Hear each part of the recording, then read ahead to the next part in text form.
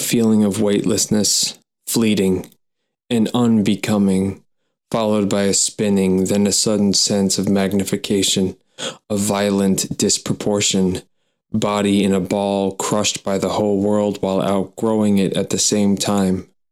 Then the crash, a sliming chorus of screams, spark, inhuman growl, a high-pitched wail, and then everything stopped, and David Douglas Friedman could no longer recall his own name or the shape of things, words, music, time.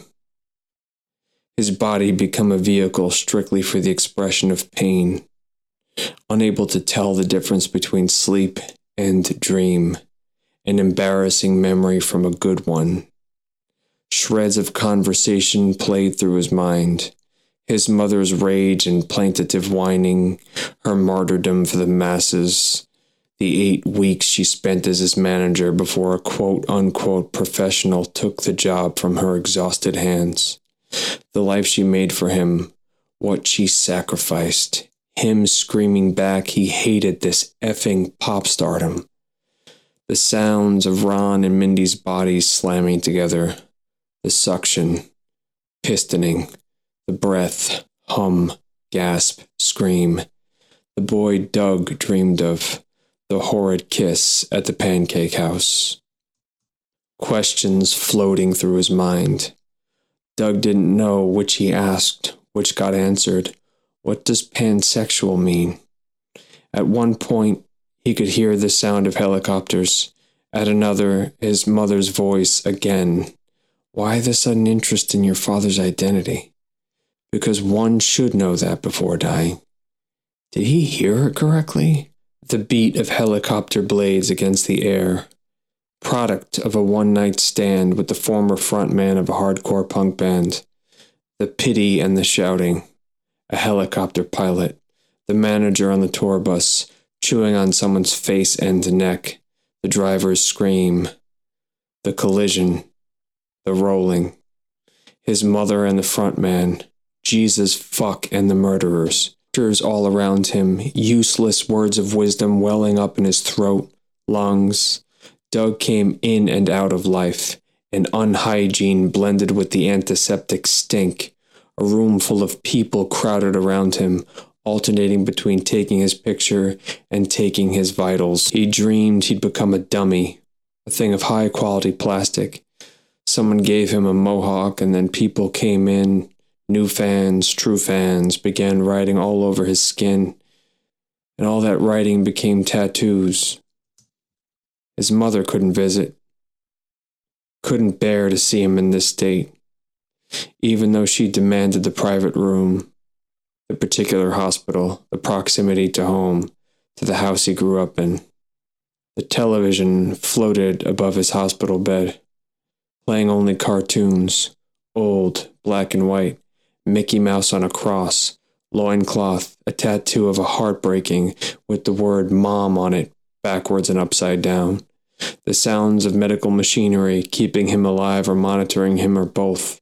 Mouthful of metallic taste. Image of a half-dead Arab woman, glowing, eyes gray with wisdom beyond words.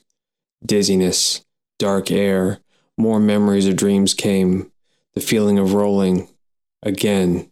His younger self at the beach going under a wave, the held breath reaching its end, no sense of direction, a doctor's voice saying possible infection, a medicated whisper. Doug's own mind became a hush of useless wisdom suspended somewhere in his quick, sickening skin. Possible infection. We can't know for sure. How long ago did he die? When did he come back? How many weeks spent in a coma? In and out of life, of consciousness, as the TV screen blinked, spit, sputtered, and shouted shitty news. A bunch of girls his age and younger reportedly rallied for his health, his return to touring, and the anchor person tried hard to modulate her voice, make it the same serious, pseudo-objective tone as she spoke about the disease, global climate change, the President of the United States of America. He drifted back down, floating between coma and consciousness. Even in strictly human, non-spiritual terms, life stands in the face of chance a miracle. 1 out of 50 million sperm makes its way to the egg, fertilizes it, becomes a person. The likelihood of twins, less than half of 1%. Twins we never met before, separated by time and space in any scientifically acceptable explanation. Another thing entirely. Look at that.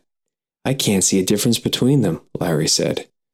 The light in the doughnut shop, the lack of true sleep, the brain-blistering hangover all combined to make the scene appear that less real. Coulson could smell himself. He needed a shower. He couldn't remember passing New York, only Bridgeport, getting on 91 in New Haven, telling him Jerry's in Middletown, what Google News told him. Then what felt like seconds later, walking in, seeing a version of himself sitting at the counter between 2 men, a third standing on the other side, an almost expressionless, weathered East European face. Now the miracle man in front of him, a few feet of air and disbelief between them, their 2 bodies.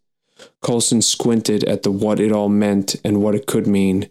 Recent events, his recent behavior, proved his worst ideas about himself. Now, before him, a man who pulled the scales of delusion from the eyes of strangers, brought the dead back to life, and who knew what else.